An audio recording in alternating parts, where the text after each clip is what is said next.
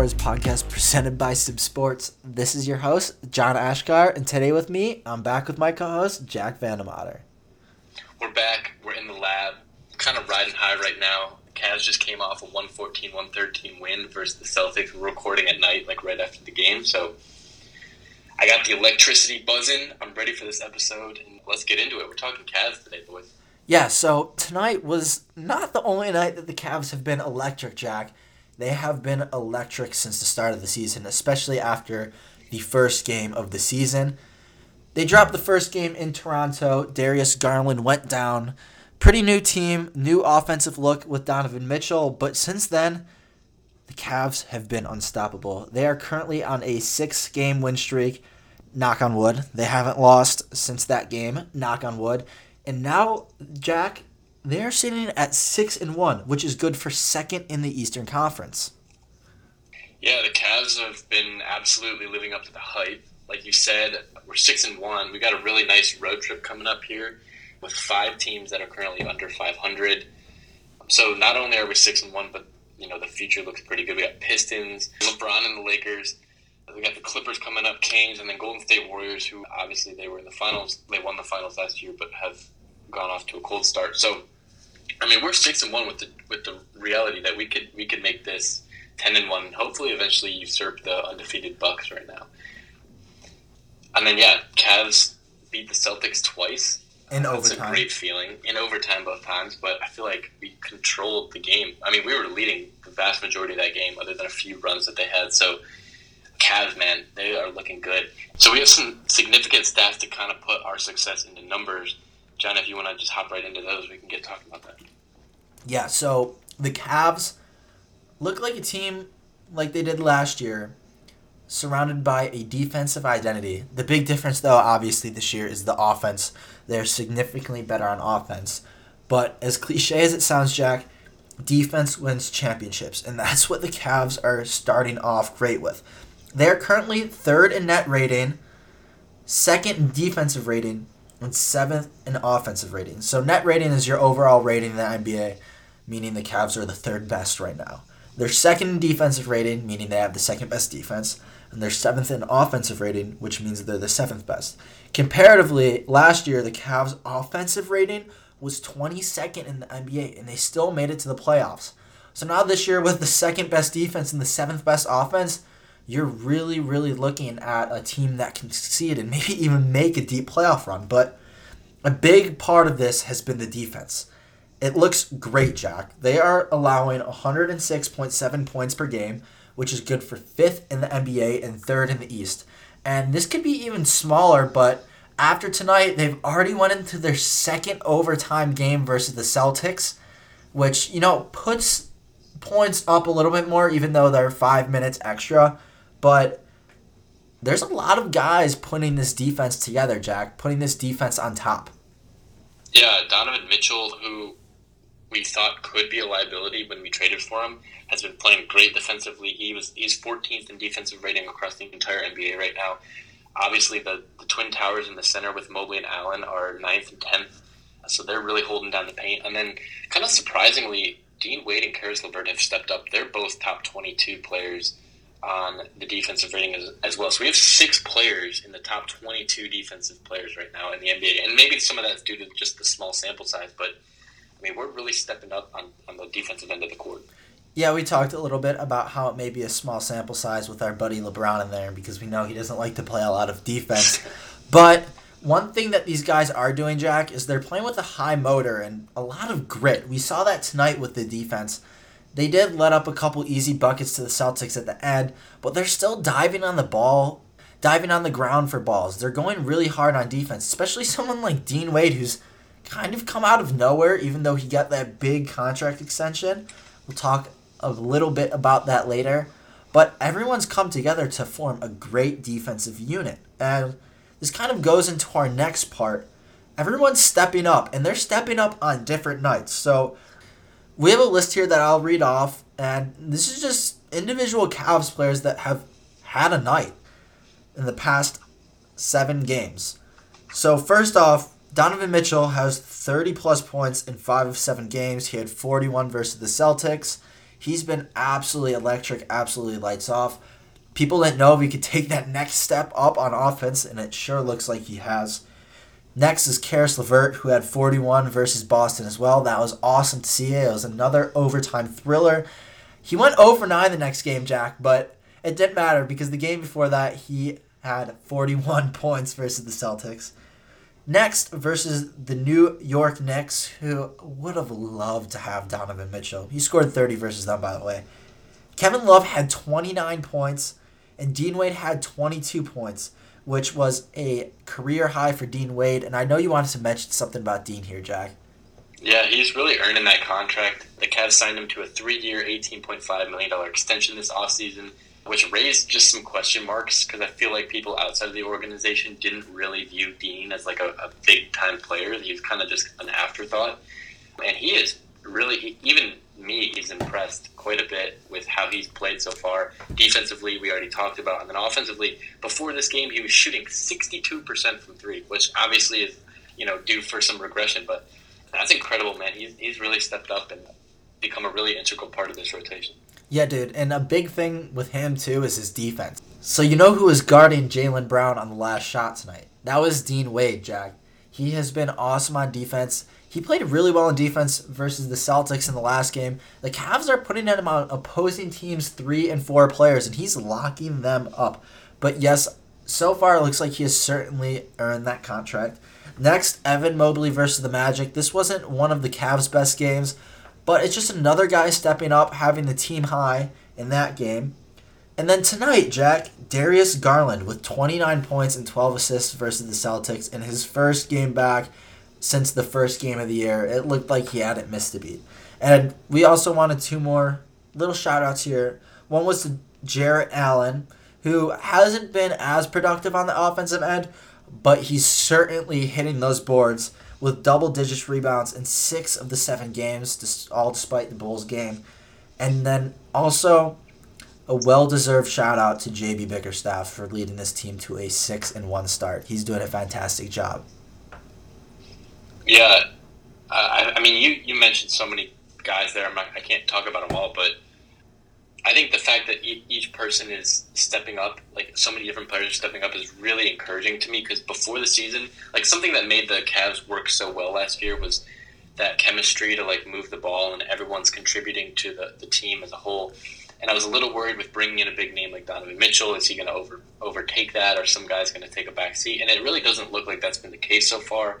Obviously, Donovan Mitchell's been getting his, but these guys have been getting their own as well. And like you said, I mean, even guys like Jarrett Allen, who have not maybe put up 20-plus points or these big games, he has been contributing so much to this team. And it's really fun to see, really fun to watch. And the Cavs are playing a great brand of basketball right now. And obviously, I hope that they can keep that going. So we wanted to double back real quick for you guys here. And we have a little segment just kind of reviewing the Donovan Mitchell trade. He's made such a big impact that I know we're only 7 games into the season, but we kind of just want to make an initial look back at this trade. Yeah, so obviously just quick recap. We got Lauri Markkanen, Colin Sexton, and Ochai Agbaji were the 3 players involved, and then a handful of picks. So Lauri Markkanen right now is having a great season. He is definitely looking like the main piece that we gave up, averaging 22 points per game, 9 rebounds. Those numbers might be inflated because he's on a team with not out many scorers, so he's getting a lot of play. But and then Colin Sexton averaging 12 points per game. Ochai Agbaji has been really surprising. He's basically not even played, averaging 15 minutes a game and only averaging 5 points, has yet to make a 3. Meanwhile, Donovan Mitchell is playing like an MVP candidate. Obviously, it's too early to say anything definitively, but not that it's not a win-win for both sides, but it's really looking like this trade's paying big dividends for the Cavs. Yeah, Lauri Markkanen is balling out, but it does look like it's paying a huge dividend for the Cavs, giving them that big scoring partner with Darius Garland. We'll talk about it a little bit more later, but one of the big problems last year was just depending on Darius to score at the end of games, and as you saw tonight and literally every other game, Donovan Mitchell has stepped up huge and has been that other scoring punch. Quick stat, too, is the Cavs last year, when Darius Garland didn't play, the Cavs record was 4-14. So having a guy like Donovan Mitchell, obviously we missed Darius Garland for the first basically 6 games of the season because he really only played a quarter of the first game, and we ended up, or 5-1. It goes to show you how important trade has been. And then even down the stretch in this game versus the Celtics, when the Cavs offense was going through a lull, Donovan Mitchell was the guy that kind of bailed us out and got us going again. And so I think that's the biggest thing. You talked about offense going from 22nd in efficiency now up to 7th in offensive efficiency. That's because of Donovan Mitchell. So yeah, and I wanted to mention one more quick thing about the Jazz. It's cool to see Laurie kind of pop off there and average 22 points a game. It would have been nice to have that 3 because that's kind of the Cavs' hole, although Karis LeVert has had some games and some off days. But one of the bigger things is that the Jazz gave Colin Sexton that 4-year, $70 million contract, and they're definitely easing him into the season, but it will be cool to see how that works out because the Cavs definitely were not willing to pay that to Sexton. Yeah, we'll see. I mean, only time can tell. And recently, too, Sexton's minutes have increased, so that 12.5 points per game should go up. I don't think that's super indicative. And obviously, we're rooting for Colin Sexton. We like him, so. Yeah. Still big Colin Sexton fans. You know why? Because he plays with so much grit, dude. So much grit. So much grit. We love grit over here. The Browns could take a lesson from Colin Sexton. But anyways, moving on to the last segment of this episode. It's kind of just like a future outlook and a couple questions that we have about the Cavs. The first one is that we just have to continue to see this backcourt of Darius Garland and Donovan Mitchell gel together. We got to see how they last defensively throughout the season. And we got to see just how they look offensively because the first half, or not even the first half, the second quarter and the third quarter tonight, they look kind of lost.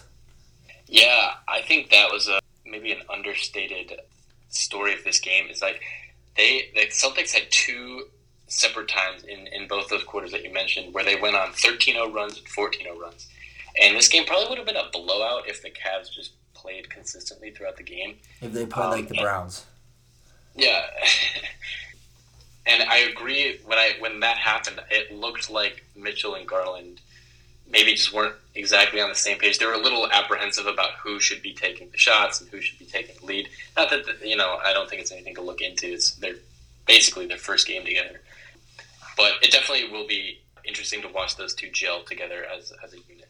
Yeah. They could be the best backcourt in the NBA. They maybe already are. All we're just saying is that it's going to take time. And these two dudes have obviously been a huge scoring punch for the Cavs and have also been lights out from the three-point line.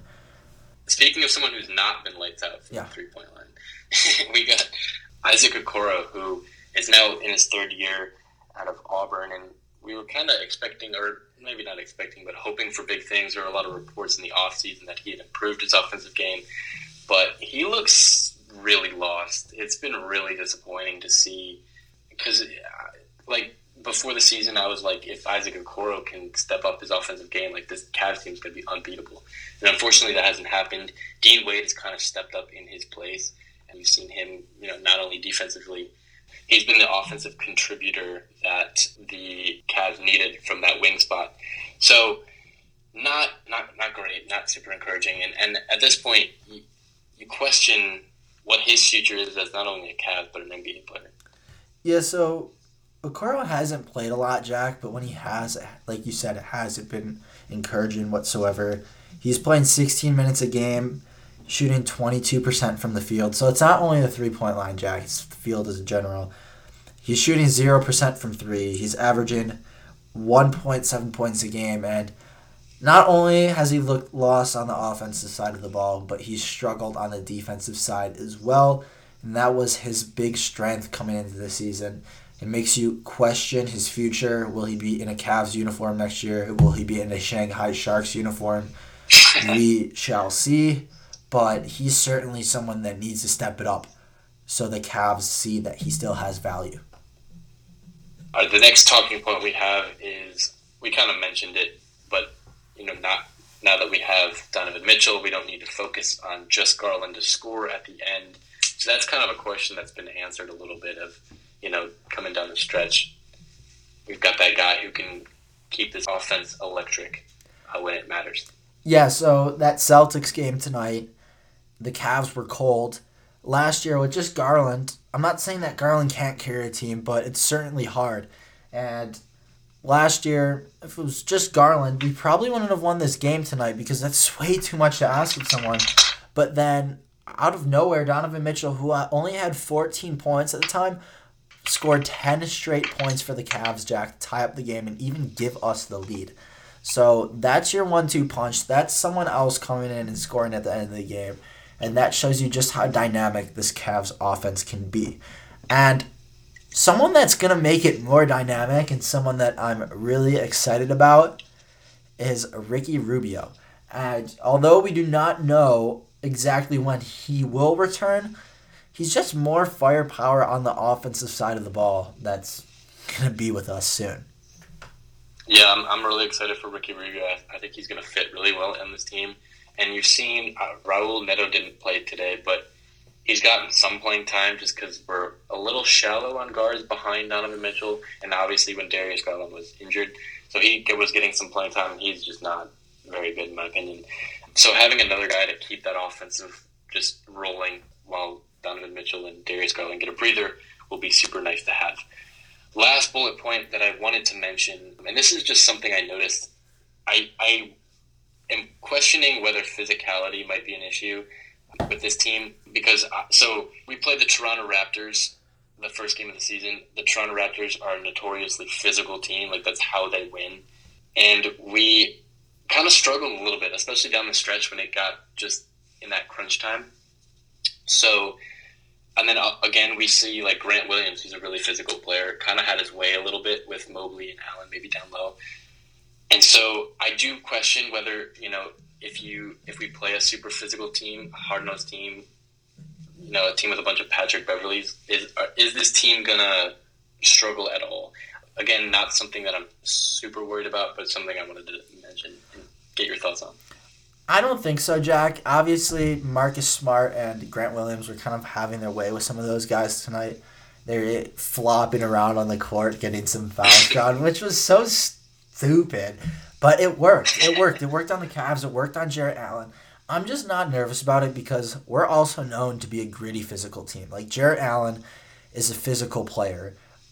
Evan Mobley will gain some weight and become more of a physical player. He's still just very thin at this point, and he'll gain weight as his career goes on, but he does show aggression. Karis LeVert has been someone that surprised me. He's been super gritty, going in for a lot of offensive rebounds. He's been on the floor for balls. And someone that I know you said you didn't quite like, but is giving me some Delhi vibes, and that was Raul Neto. That dude has been a pest on defense, Jack. Like, when he's played, he's been a pest, but he's probably not going to play a lot when Rubio's back. That's why he is playing right now, Jack. He's the third-string point guard, but obviously haven't had to use him much because they've kept D-Mitch on the court. But also one thing that's going to be interesting to look at when Rubio's back, Jack, is that Donovan Mitchell will probably play some of the least minutes in his career, which could lead to even more efficient offense from him and defense because he will be better rested. Yeah, I'm really looking forward to Rubio being back.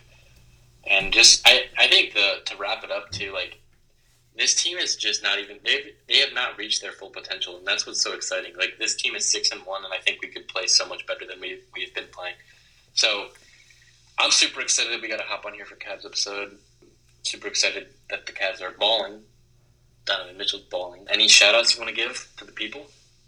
No, just shout out JB Bickerstaff for leading this team. He's been awesome. We were doubters in the past. We've already said we're sorry, but shout out JB. But that's all that we have for you guys today. Thank you so much if you made it this far. Tune in soon for a Browns episode. It won't be as positive as this one, but we will still talk about our beloved Browns. But again, Jack, it was an absolute pleasure, and you guys know the drill. Stay hot, our friends. Peace. And thanks to you guys if you made it this far listening to the Hottest Take Sports podcast. Today's intro beat was made by Black Lions Beats on YouTube. We'll have a link to it in the description. Make sure you all go give us a follow on Instagram, Twitter, and TikTok at the hottest_take-pod. Make sure you hit the subscribe button to stay updated with our show. Also, make sure you rate the show and leave some feedback. Thanks again, y'all, and see you next time.